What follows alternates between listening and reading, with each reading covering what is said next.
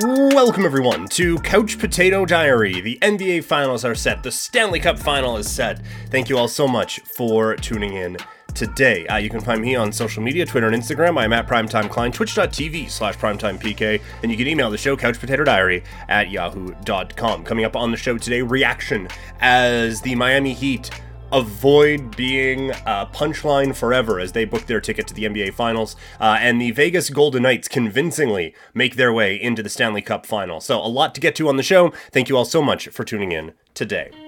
Hi, I'm Kim Carson. And I'm Peter Klein, and this is We Had No Idea, A podcast about world events that you know about, but might have fallen asleep for during history class. Or social studies, however you learned history in high school. Each week we'll do a deep dive into important topics throughout history. So whether you already know everything or feel like you need a top up on some history, we'll be here for you. Listen to us each week wherever you get your podcasts. Woo! All right, let's start in the NBA, where the Miami Heat are off to the NBA Finals after a convincing win over the Boston Celtics. And there's a few narrative-y things that you could kind of get into. Boston ran out of gas. Their top players didn't step up when they need to.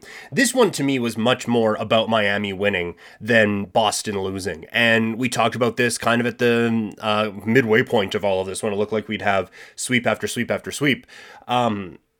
The Miami role players stepped up in a big-time way, much like Denver's did in their series against the Lakers. It was Miami's role players who really shined in this. Like, Jimmy Butler gets all of the stars and all of the flowers for everything that he was able to do, but they don't win this without Caleb Martin stepping up in this series. Gabe Vincent at different times stepping up in this series. I think that this is a real testament to like Heat culture and all of that, and I get that was a punchline for a while, but it's not now. It was just next man up the whole time. Bam Adebayo stepping up in some moments. Kyle Lowry struggled at times, but he had some key plays that really iced this one away in Game 7. And for Boston, no one else did that on their team. You know, like you had the Derek White game in Game 6, but in this Game 7, when they needed someone to step up, with Tatum out, basically out, like he still played 43 minutes, I think it was.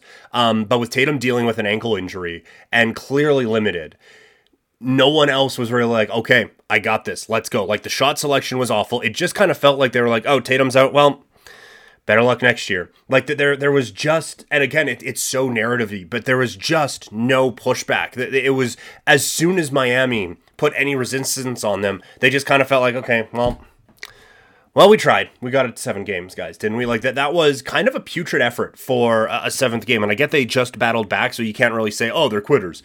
Because like they didn't. Like they quit in Game 3. That's unmistakable. But this was a team that battled their way to get back into this and either didn't have enough battle left or just got the battle taken out of them by Miami when their leader Tatum went down with that injury. But that shouldn't, like that's the time for these guys to step up. And I think it puts Boston in a tricky situation now when you look at the contract situation they have with Jaylen Brown having to, or potentially getting the max contract. Tatum, like you're going to have to pay these guys. And with the new CBA set up as it is, where going into the luxury tax is much more cumbersome now than it was before, you are going to have a situation where the Boston Celtics, like I think they have a decision to make. And I don't know, like I'm not going to say you can't win with these guys because they were within 2 wins in an NBA championship.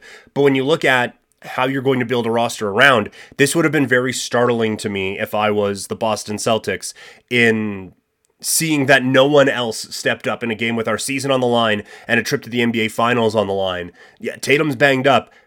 Fine. Someone else needs to do something. And again, all the credit in the world to Miami for taking those guys away, but for Boston, that this was, I thought, a real eye-opener to see now what they do going into this off-season.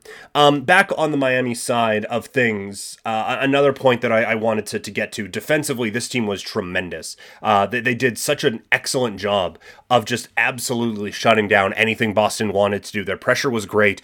Boston had, in the moments where they wanted to try ball movement, Miami just absolutely smothered them. The rotations were clean, and then you have Bam protecting the rim down at the bottom. It was picture perfect defense from Miami. And one of the things that was really telling to me, it's just these little things, but coming out of the third quarter and coming out of the fourth quarter. So I guess coming out of halftime and then going into the third quarter, going into the fourth quarter is the best way to put that.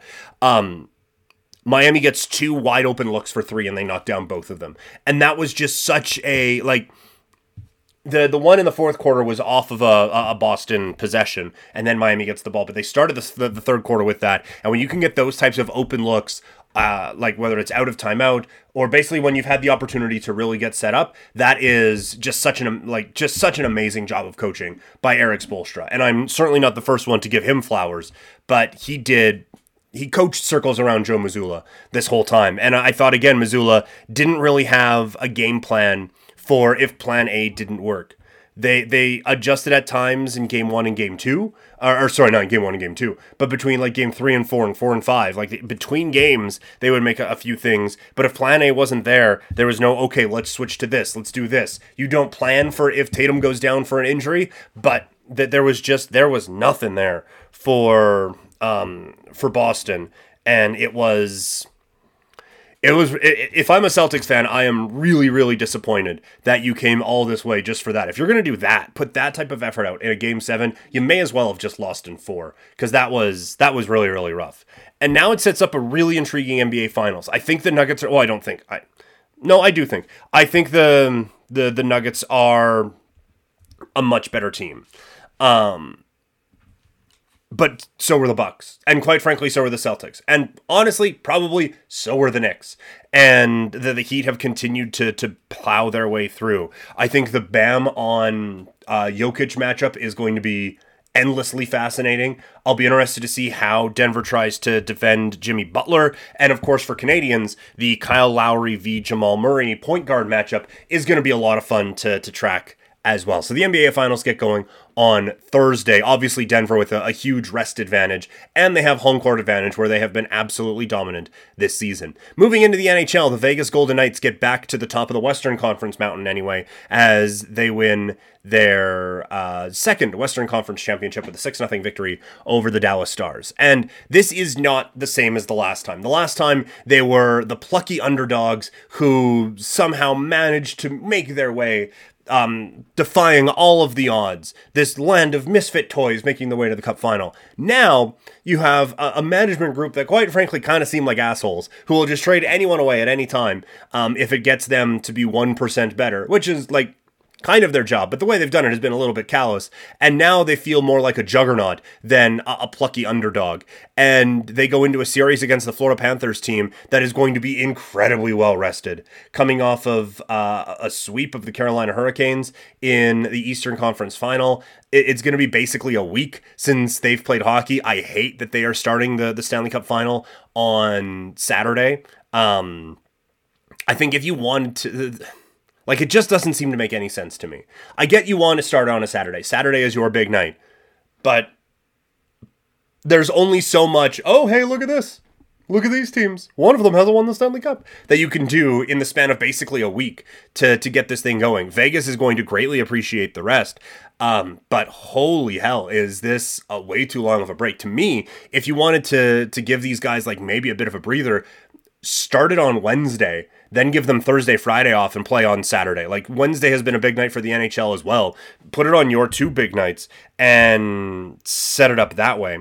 I think that is probably the way that this should go, instead of waiting all the way to Saturday. Like, I hate that decision from the National Hockey League. If you want to go Wednesday, Saturday, and then honestly Wednesday again to kind of set up, like, so you have travel days in there and you're able to give a team a bit of a breather but still keep the momentum going, I think that is certainly the way to go, because this doesn't make any sense to me. From an actual hockey standpoint, again, Vegas is a better hockey team than the Florida Panthers, but I thought Carolina was, I thought that Toronto was, and I thought that Boston was. So none of it makes any sense. I think the extended break does more to cool off the Florida Panthers than it does give them rest. Like, they just had a 4-game sweep going up against a team that played in 6. If they would have played on Wednesday, then yeah, I think there's a rest advantage. But I think that rest turns into rust really quickly now for the Florida Panthers. And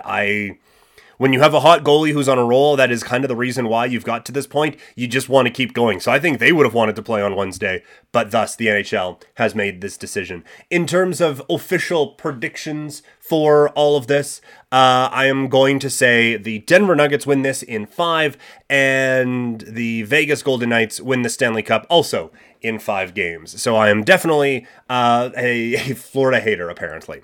So just quickly on a couple of other notes around the world of sports. Awesome to see Mike Soroka get back in. 6 innings against the Oakland A's in his first start since 2020. The Braves have been an absolute juggernaut. Hopefully he can stay healthy now and add to a pitching rotation that kind of needs the depth right now with some of the injury issues that they have had. But if he can come in and be anything close to what he has been, then this is an amazing sign for someone who really deserves it. And the Blue Jays starting a series with the Milwaukee Brewers tonight. It has been a very frustrating time to follow the Toronto Blue Jays right now. And this is a big series for them. Kikuchi is going and Manoah is going. The Blue Jays need both of them to kind of get back on track, and they need to start getting some hits here. So there's your in-depth Blue Jays analysis. That's going to do it for the show. Thank you all so much for tuning in. You can find me on social media, Twitter and Instagram. I am at Primetime Klein, twitch.tv/PrimetimePK, and you can email the show, couchpotatodiary@yahoo.com. In terms of podcasts, the rest of the week, hoping to have one out tomorrow and then again on Friday. But we have a lot going on with Okotoks Dogs and things of that nature. But you can find me on Okotoks Dogs broadcasts throughout the season. I am my next one is coming up on Wednesday, so watch for me there. Also, the General History podcast that my wife and I do, We Had No Idea, comes out on Wednesdays. We had our return last week. We have another one coming out this week, so find that wherever you find this podcast. We Had No Idea. Find that, again, wherever you get this podcast. Thank you all so much for downloading. Thank you all so much for listening, and I will talk to you all later.